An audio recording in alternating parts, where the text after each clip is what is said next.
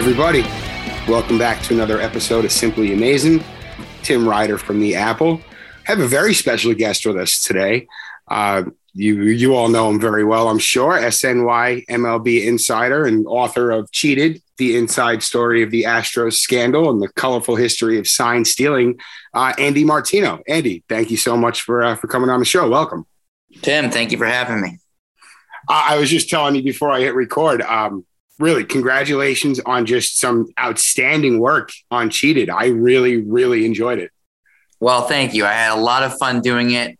It was a chance for me not just to write about sign stealing and the Astros, but kind of just put together a lot of things I learned covering the game and what's going on, the game within the game, the things that we don't always pick up on TV or in the press box or from the stands. So I just had a blast doing it. It made me love baseball even more.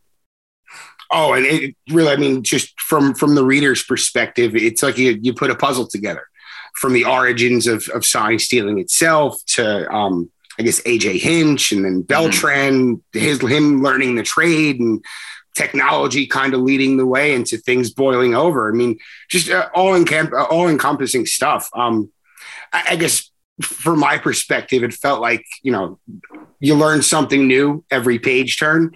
Was it kind of the same for you as far as researching the book? Did you find yourself kind of learning a whole new dynamic of this story? Oh, absolutely. I mean, I started out with a basic interest in Hinch, Cora. Like, I had the idea to write the book the week that Hinch, Cora, and Beltran all lost their jobs, managerial jobs, thinking, man, this is really interesting because these are three respected, smart guys, two of whom won the World Series as managers. And they just lost their jobs. So what's the story of these guys? So that's kind of where I started. And for, to a great extent, stayed there with the end product. But yeah, there's so much that I learned along the way of how these things worked and how pitch tipping works and sign stealing and the difference between what's accepted and what's not and what's legal and what's not. And then just what happened. There's a chapter on literally what the Astros did in 2017 and how it started and how Cora and Beltran were big parts of that. And just building out my understanding of that, like literally what happened. I'm just learning more and more with every phone call. I remember like constantly having to adjust that chapter as I learned another little detail. And then, putting together the history, like you mentioned, just again, like a chance to fall in love with the game all over again, because I think one of the things about baseball that's so rewarding for us as viewers is that there's always something going on that we don't understand or know. There's just, you constantly are learning more. If you're lucky enough to have people explain these things to you, as I was able to in writing the book, because it kind of gave me a right to ask the questions or, past to ask the questions. There's people like Alex Cora and Beltran, like these guys just know so much that they see so much. So just so cool to be able to learn about that stuff. Yeah. And that's what it seemed like. I guess the chain of events leading to Beltran, I guess, learning so much about that aspect, and where it came from. I guess I don't want to give away too much of the book, but its origins in Toronto in the early 90s and kind of leading to Beltran, and it almost seems like the story wrote itself at times. Yeah, it's that riveting. Yeah, it's funny. I remember running into Cliff Floyd at the winter meetings in San Diego in, I guess it was late 2019, when Beltran was the Mets manager at that time, and just chatting with Cliff Floyd and being like, he learned all that stuff from Shawn Green. And I'm like, huh? I was like, oh, interesting. And then, I called Shawn Green. He's talking about him and Delgado, and those guys weren't alleged to do anything illegal. It was just picking up on tipping and looking at the catcher and getting the signs. It's like these guys are in Toronto in the early 90s together, and then they're in the 2007 Mets. And David Wright told me that the 2007 Mets, of all random things, were the most sign-stealing team he'd ever been on or seen in his time in the game. Again, not illegal. Like Beltran, Green, Delgado, guys like that, just standing at second base, looking at the catcher, no video or anything like that. But how those traditions go back is pretty interesting, and rooted back to Cito Gaston, the Blue Jays manager in the 90s, who played in the 60s. So you're talking about 1960s Braves that Cito Gaston was on to 2007 Mets, 2017 Astros. I mean, these traditions have a long reach in the game. Oh, and I think that's, that's the beauty of like the gamesmanship of baseball. It's just, it's there. And, if you're savvy enough, you pick up on these things. And I think, of course, one thing led to another and lines were crossed, and they've been crossed in the past. But, do you think that technology kind of allowing this to happen? And of course, it wasn't allowing this to happen. There has to be a conscious decision to use it, but it was widespread. I mean, plausibly widespread. And there's a lot more, of course, that we all don't know about what happened on a much larger level. With the advancements and that gamesmanship, do you think that, it's just a matter of time before there's another scandal that pops up regarding, sign stealing, whatever the case may be? Could be, but I think it'll take a while, Tim, because of a couple of reasons. One, MLB really did tighten up the rules. Even before the Astros scandal became known, there were so many things now. There are monitors, like people assigned to the replay rooms to make sure that players weren't looking at live feeds of the catcher.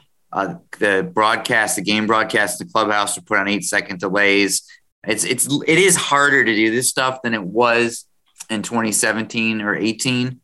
And also, I think that the mentality of the players has changed a bit. The way that the Astros were shamed by their peers for doing what they did, that'll be a disincentive for a little while. I mean, it was Alex Bregman and Carlos Correa and those guys, they'll be fine in life. They're well paid and they still get to do what they want to do, and it's all good.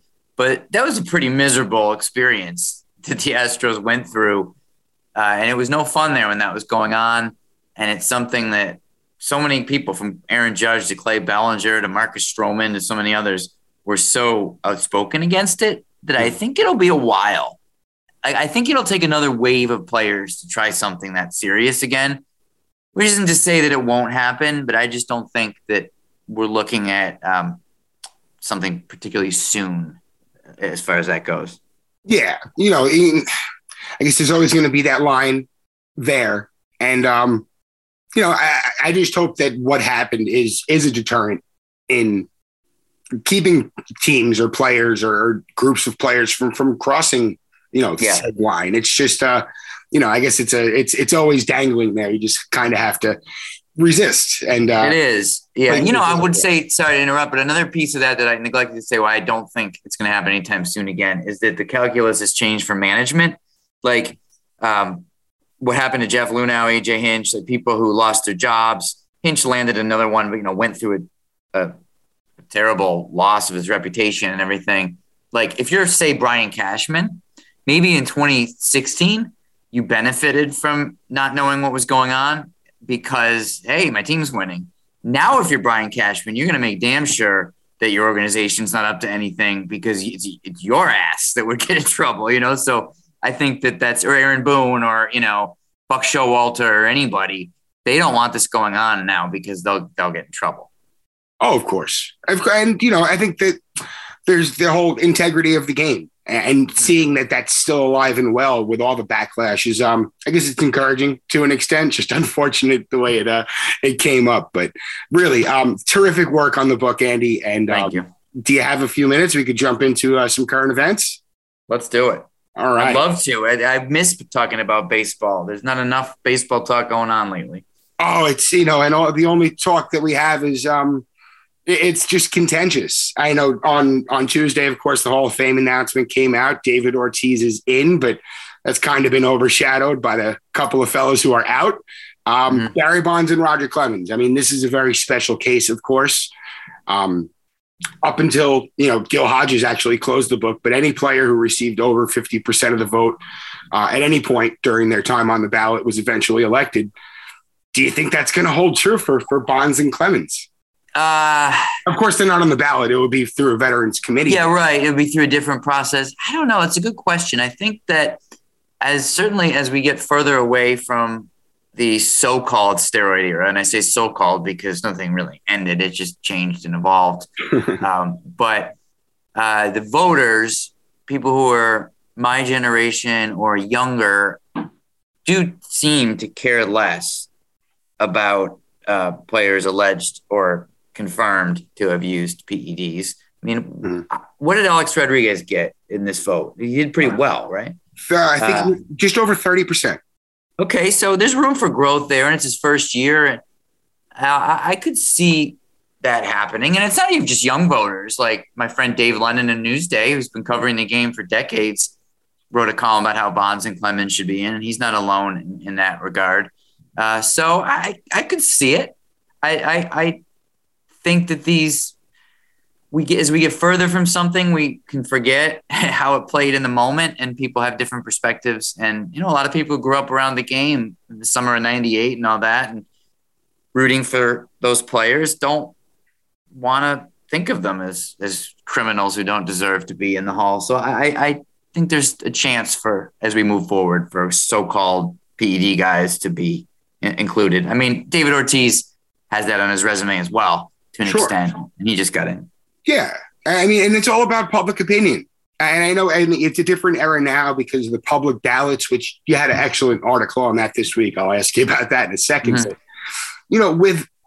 Especially with Bonds and Clemens, I think the outspokenness of players themselves and even veterans. I saw Rod Carew tweet out on Tuesday night how this, a couple of very prominent guys were left off during this mm-hmm. election. And I think that's the level of, that's what's going to turn the page when they hit the Eric committee, is that level of support. I do actually, mm-hmm. I could see it happening. I'm not sure if it'll happen this go around, this Eric committee vote. I guess it goes by different eras every couple of years, but there's of course, like you mentioned, the hypocrisy of Ortiz. There's Scott Rowland, Billy Wagner, and Todd Helton. They're all making their way. I mean, there's a lot going on here, but I did find your story from this week a bit intriguing as far as the process of it and the dynamic of ballots being public. I mean, would you mind delving into that a little bit? Sure. I mean, my basic thing is, when I became eligible to vote, which was in 2019, 10 years in the BBWA, I decided not to ever vote for the Hall of Fame. I knew I was going to go that way forever. I didn't want to do it.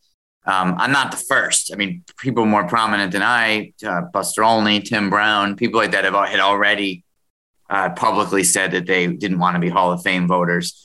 So I felt like when I decided not to do it, I had to challenge myself to say like, well, okay, what's an alternative? What should be happening? And I came up with this theoretical thing, which I understand wouldn't happen, but was an effort to explain some of my issues with the process. Is that I think that this issue of is someone a Hall of Famer actually distracts from interesting, legitimate conversations about the history of the game.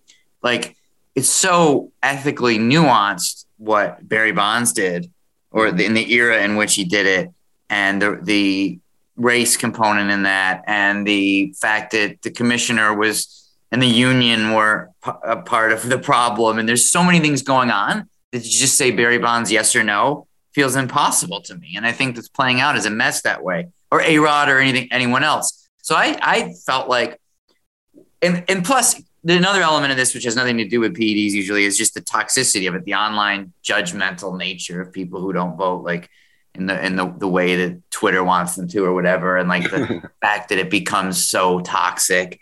So I was like, well, what if there didn't have to be elections or Hall of Famers? I love Cooperstown. I love going there. I love learning about the history.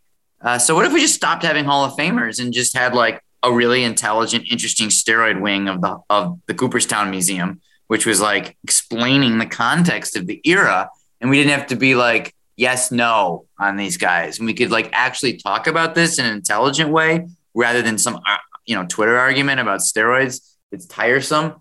Now, again, I get it wasn't what I was saying, like, let's actually form a movement to end Hall of Fame elections. I get that that's not happening, but I'm just like, I don't like this. I'm not going to do it. And like, so what would I suggest? So it's kind of what I came up with. And, it holds weight. I mean, there's got to be a better way. Because like you said, there's toxicity. I think you nailed you hit the nail on the head there. Personally, I made a a really, really strong effort this year to not comment on what I thought were bad ballots and only applaud what I thought were really good ballots. And it made my, I guess, user experience a bit more pleasurable. But, Twitter's not like that. And Twitter's not going to ever kind of adhere to those rules or those guidelines. Well, look, online discourse has ruined things in this, or made toxic things in this country far more important than the Baseball Hall of Fame. So it's a symptom, it's not the problem. But still, it's like, God, it's just like it's so subjective. So the fact that there's people are angry about an objective reality, it's called the Hall of Fame. It's not even called the Hall of Excellence. Like if you were to take that literally, you'd put the most famous people in. Like Mark Fidrich would be in the Hall of Fame because he had one huge year. But I'm not saying that should be the case. But there's no objective truth to this, and a lot of people act as if there is, regardless of what their opinion is. Yeah, and it's, I guess it's general off-season discourse that usually I really enjoy, but I guess now with the lockout and there's really nothing else going on, it's kind of just encapsulated the entire off-season, and yeah, it gets contentious at times. Any thoughts on the lockout? I know Emma, the Players Association made some. Some people looked at it as caving. I saw it as concessions with hopes of kind of getting stuff done on other fronts. What was your takeaway from that? Well, I think that, by dropping the request of fewer than 6 years to free agency and tinkering around a little bit with their asks on the arbitration side too, at the earlier part of players' careers, I think my understanding the whole time has been that the players' side understood that they'd taken a real hit over a few CBAs and we're down in this game, so that weren't going to make it all up in one CBA, and that incremental progress toward their ideas was the goal. So that appears to be the way it's going. I think that's ultimately hopeful to losing not that much of the season or spring training, because there seems to be a realistic understanding that, as I said, they're not going to get everything done in one CBA. And I think that the public's patience for this is going to be pretty minimal. I mean, I don't think that it's that big a deal yet, because no one's really thinking about baseball anyway in January other than us. It's not like the general public even probably knows that there's a lockout or thinks about it.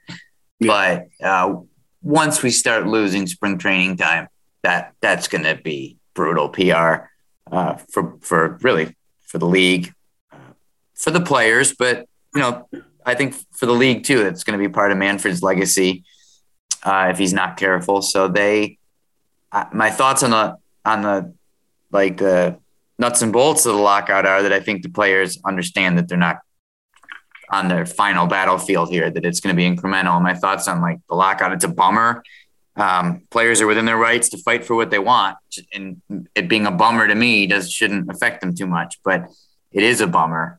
We missed the game, and I hope we don't lose too much of it.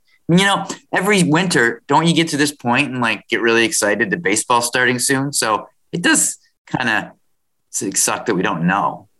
Yeah, that hope springs eternal feeling certainly hasn't been worked up yet. You have to, I guess, take it. At least from my perspective, I'm ardently on the players' side, and they, like you said, they took losses in the last two CBAs, and it's pretty much well known, by everyone on both sides that was the case. And I said it on Twitter this week. I mean, I think the Players Association knows that they can't go into negotiations asking for everything. Mm-hmm. They know that they have to kind of focus on what's the most important facet of their proposal, of their grand proposal right now, is kind of taking care of the younger players. Because at this point in, Major League's history, younger players are making more of an impact than they ever have in the past. Right. And I think that, at least the way I saw it, was that veteran players were, maybe as a group or just, a show of solidarity saying, no, you know what, we'll wait our extra year for free agency, take care of the kids for now. And I was really encouraged by that. Yeah, and I think too, solidarity part of it, and also part of it is just that they know. Obviously, this is the other side of players over 30 in free agency not getting what they used to get or what they come to expect. So it's like, wow, you better take care of us when we're young if you're not going to take care of us when we're older. So that's where they're focusing. And yeah, you can't get everything in one negotiation, like you said. And they surely went in strategically knowing what they were going to drop. So I'm sure they're going through the process. This is a bit of a kabuki theater too. Like they ask for these things and they drop their asks to make it look like they're being more reasonable. Both sides, of course, that's just negotiating. So it seems like it's where it needs to be. There haven't been these big wars through the media, wars of words that happened in the spring of 2020. So that's encouraging because the emotions and the rhetoric haven't gotten out of control at this point. Hopefully it remains that way. And hopefully they'll just keep hammering away and get something done within the next few weeks. Yeah, you would hope so. I mean, I'm old enough to remember 94 and that was tough. Yeah. I was a teenager going, losing a half a season of baseball was like, what? What are we doing right now? Like, come on, it's unnecessary. And then they come back, and what it took to bring the game back. It was, I don't think anybody wants to go through that again, but when things do pick back up, the Mets are primed to be in a nice position, huh? Yeah, it's an exciting time for the Mets. It really is. Great time to be a Met fan. Not saying they're going to be in the World Series this year necessarily, but they're certainly in a phase of the franchise now where it's reasonable to hope and expect that they'll be in that conversation every year, which is great for the Mets and their fans. Oh, it's full speed ahead on the vision that was pitched to us as fans. And I think, all of us are, we're over the moon heading into the offseason. And, you put on the table what the moves they've already done, the moves that still might be coming. And yeah, it's very exciting times. I think Buck is, at least from a fan's perspective, an applauded hire. The industry seems to be just over the moon about it as well. Buck seems to be really, really beloved. He's very well liked.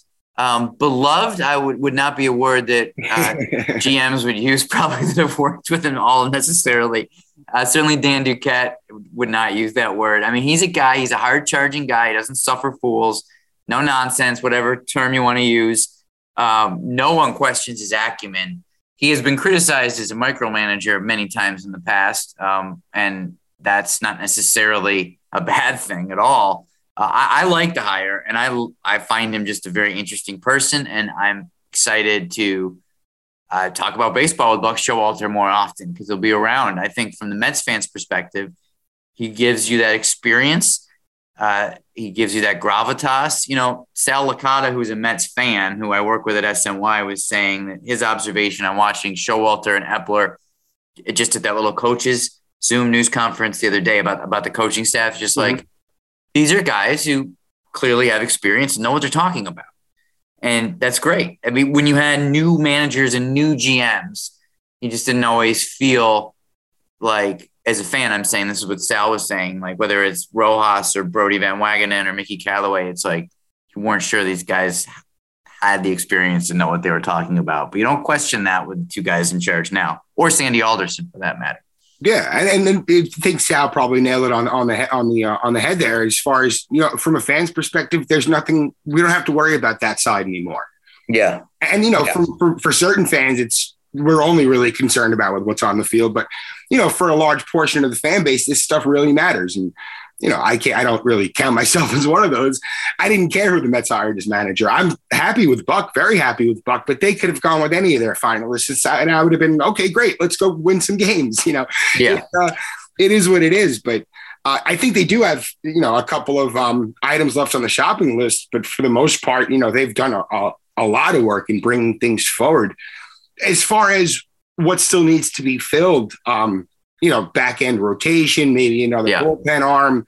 There's certainly going to be some roster tinkering regarding some incumbents.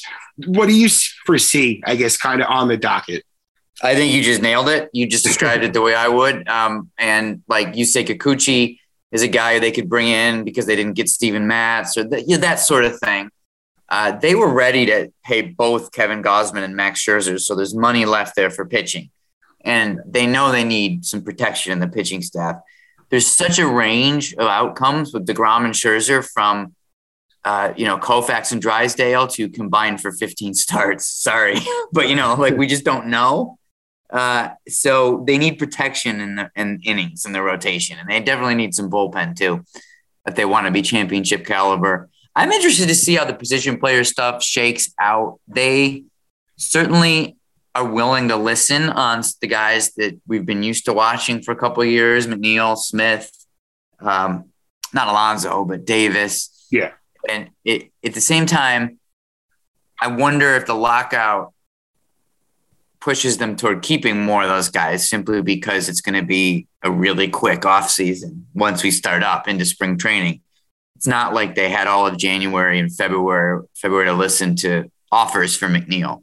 And teams may be finding a way to communicate right now, but they are officially prohibited from even talking about trades in theory, which I was sort of surprised to hear when I got the answer. And I was like, why can't, if the owners are locking out the players, why can't Billy Epler talk to Kim Ng about a possible trade as long as they don't complete it? But they can't. Yeah. That to me, that just means practically speaking, maybe you have more guys around that might have been traded otherwise. They certainly would need to trade people position player wise if they were going to bring anyone in. Like I've heard from people in the organization that they were kind of interested in Suzuki, the Japanese outfielder, but like there's no room on the roster for that guy right now. You'd have to get rid of Smith or McNeil or both. We'll see. But I think for the most part, they're largely done. And I've never had any sense that they were really on Chris Bryant, which I know some fans want, but he doesn't fit unless they trade somebody. Yeah. But I mean, when you look at it through that lens where, well, let's say we're moving a McNeil or a Smith and bringing in Chris Bryant to man third and left or however you want to shake that out, then you weigh your value. I think, I think fans could be swayed, but I'm totally fine with the guys we just talked about staying on board and becoming depth. I mean, McNeil's going to get his reps anyway if he's still here, but Davis and Smith, even his bats off the bench, even Dom Smith, that there's a DH, getting reps at first base or however Buck wants to play it. I think that could really go a long way in lengthening out the roster. Yeah, and that's going to be something that Billy Epler really we'll see him put his stamp on the team in that way, like different lineups, different configurations all the time. That was obviously the theory behind signing a guy like Eduardo Escobar. Yeah, he could be your everyday third baseman. He could move around. Starling Marte, even a terrific center fielder. They've explicitly publicly said Epler has that Marte's not your center fielder every day. He's going to move around the outfield. And so there's a lot of, they have the pieces to do that. And that will, like you said, allow them to work guys in and get a lot of guys at bats. I mean, when you look at the way a team like the Giants won last year and what's trendy now is for a lot of guys to get several hundred at bats different here and there. And like, look at Wilmer Flores played a lot of first base for the Giants, but Belt played first base. They do a lot of matchups. They get guys in and out of the lineup. I think we're going to see a lot of that with the Mets. Yeah, I'm looking forward to it. That's what you see successful teams do. They get the most out of their whole roster. And yeah, I'm all for it. Andy, I can't thank you enough for spending time with us, man. This was great. It's fun for me. I love talking baseball, and I appreciate the kind words about the book, Tim. So thanks for having me on. Oh, anytime, and hope to have you back once things get back in full swing. And everybody, of course, if you haven't checked it out yet, the name of the book is Cheated. It's the inside story of the Astros scandal and the colorful history of sign stealing. Anywhere you pick up books, of course, we're always going to plug the your local bookstores, but I'm sure you could find it anywhere. And Andy, really, thank you so much again, man. All right, Tim, thanks. All right, guys, we'll see you next time. You know the sign off. It's Let's Fucking Go Mets. Sorry for cursing, Andy, and we'll see you next time.